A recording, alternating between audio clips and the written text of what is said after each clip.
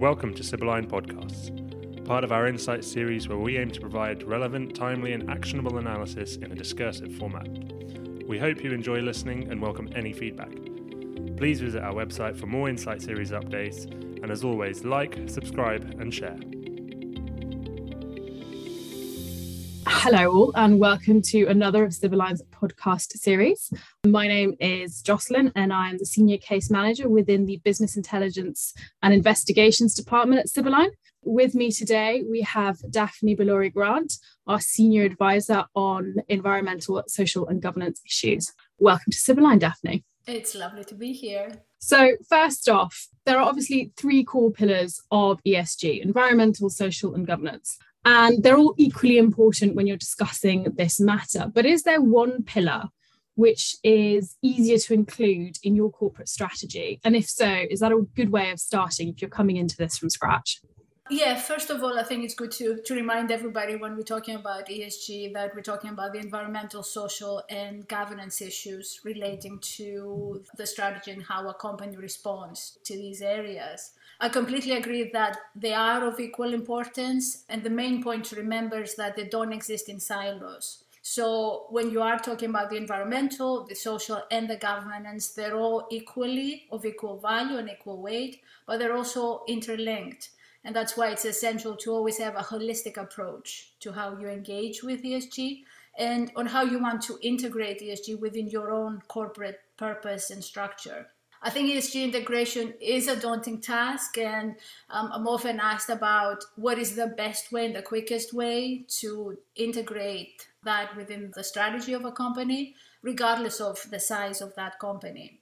Given the fact that each pillar comprises of several issues, I think there's also a concern that it's not always feasible to address every single issue when it comes to ESG. So it's crucial to remember that each company has to look at what is relevant to them in terms of their strategy, in terms of their objectives and their aims. Once they identify that, and then can position the right ESG issues in relation to what they want to achieve. And that comes back to having a holistic approach. It's very important that each company also looks at the project of integration of ESG from its own positioning within the industry in which it operates, and also the wider geopolitical environment. As each corporate has a different set of objectives, then they should also choose to work on that specific ESG issue that reflects these objectives. It needs to identify the issues that are relevant with strategy, but also it has to identify the issues that it can have the biggest significant impact. So when these issues become the core of the corporate strategy, then that's when you have really addressed a full integration of ESG considerations. My advice has always been is to be aware of the bigger picture, be focused on what you want to achieve, and try to achieve a positive impact. So be very selective about the issues you want to identify. With integration, how can companies integrate their ESG policies into their existing corporate strategy? Or are they better off just scrapping that and starting with a whole new, brand new corporate strategy with ESG as their core focus and then building out from that? I think when we talk about ESG integration, it's very much about incorporating ESG perspectives within the existing strategy. It's very hard to start from scratch, and I don't think most of corporates will be willing to go down that route because it will be quite problematic. It's about really adopting and refining your current strategy and embedding the policies, the objectives, the processes that really are ESG driven throughout your plan. There are 2 points really that I would like to make is, first of all, the strategy of a corporate is a living document. Once you have expressed the objectives you want to incorporate in the strategy, you need to revisit it regularly. It's about adopting to the changing environment and being flexible about how you're going to allow for transformational change. The pandemic crisis actually is a great example of how it has really forced everyone to adapt to a new reality. And that is also happening within the business community. It's very evident that companies who've been very agile, very flexible, and they were quick to respond to the sudden changes were also the ones that really benefited in the long term and have been doing extremely well. So the same process really applies to when we're looking at ESG principles and how those fit within our corporate strategy. The companies that are really able to review their strategies regularly and are quick to embed ESG considerations sort of like very effectively and swiftly are also the ones who will see progress and implementation happening at a very fast pace. And the second point is really important to remember that each company is on a different level of its ESG journey. So some of them haven't even started yet. So therefore needs to be an acknowledgement that in order to identify and embed ESG practices on a strategic level, you also need to get comfortable of where you sit right now as an entity, as a corporate entity. For the ones who've already started that journey, that they're developed a quite sophisticated approach to ESG integration, these are the ones who've been discussing this for a very long time. They've already implemented changes on a strategic level, and they've already introducing these changes throughout the whole structure.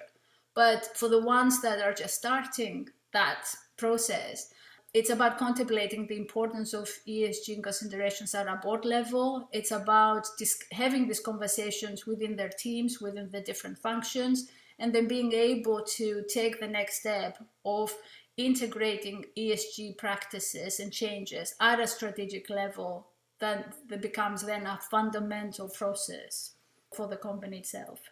Thanks. And actually, your point about making sure you have those conversations, not just at board level, but with your various team members is really interesting and actually sort of leads into my next question, which is how can companies protect ESG policies which have been implemented successfully and within the corporate strategy? How can employees and people protect those when there is a change of leadership? Obviously, publicly listed companies have shareholders who have rights, but what about private companies? I think it's the same for both public and private companies, is the fact that once you have implemented this new strategy, you really need to fight for it, and support it. Companies are led and run by people, and I think that's the main thing to remember. Therefore, the essence of a company, its corporate strategy, its corporate purpose, it's really defined by its leadership. So if the leadership has already incorporated a robust ESG-driven model and a strategy, that should remain protected, because those ESG considerations are really feeding into the whole structure of the company, so that it becomes really the core of how that company engages and how it's reflected in its own objective, but also in its own strategy throughout the operations of the company. We also need to ask the question of why did that change take place in the first place? The introduction of ESG considerations within the strategy of a company is really driven by the leadership. So if there is a shift from a profit-driven to a value-driven model, which is what's happening now with ESG considerations, then we already know that integrity becomes the core value of that company. So once you have integrity being and identifying your corporate purpose, then that's gonna enforce throughout the company the sentiment that ESG considerations need to be supported. It's your leadership, it's your team leaders, your workforce as a whole that is going to back that view. So once you have made that process and ingrained within that every aspect of the company, then you would expect that even if there is a change of leadership, that fundamental process, the foundation of a strong entity that is value-driven, will remain. However, we must also accept the fact that any strong leadership can really push for change. So we can say at the same time that if somebody wishes to change the whole ethos of a company, they can achieve that because of the original reason I gave, which is the fact that companies are led by people. Just briefly, I wanted to state there was a study many years ago that indicated how long it takes to measure the changes in strategy and corporate purpose of a company. So within a large to a multinational company, they estimated that you can achieve change within a period of 6 to 8 years. However, if you have a really strong executive team and a really robust leadership coming into place, then that time frame can change down to 18 months to 2 years, which showcases the impact of a strong leader. That's really interesting. Speaking about team and sort of various employees and keeping them engaged with regard to the ESG and the strategy, going forward, especially with the younger generation, How important do you think having ESG at the forefront of a company and embedded within its strategy is going to be in terms of retaining talent and sort of keeping the workforce engaged in the work they're doing? I think it's crucial, and it's probably one of the reasons that ESG considerations are now on the forefront of the agenda for corporate entities.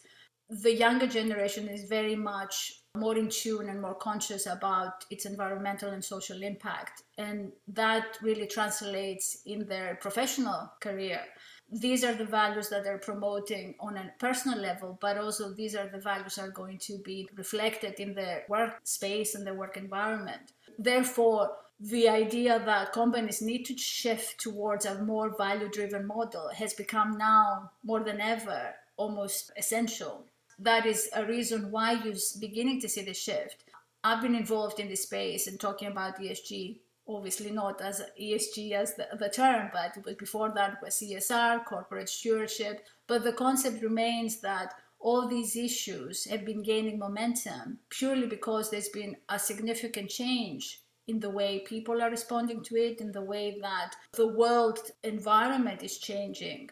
So therefore, we need to ensure that these elements are incorporated. And this is something that the boards, the leadership, the senior executive leadership needs to take into consideration.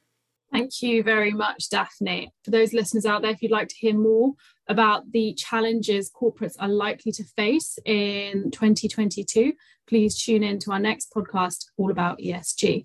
Thank you very much. And if you'd like any more information about Sibylline, please drop us an email at info@sibylline.co.uk.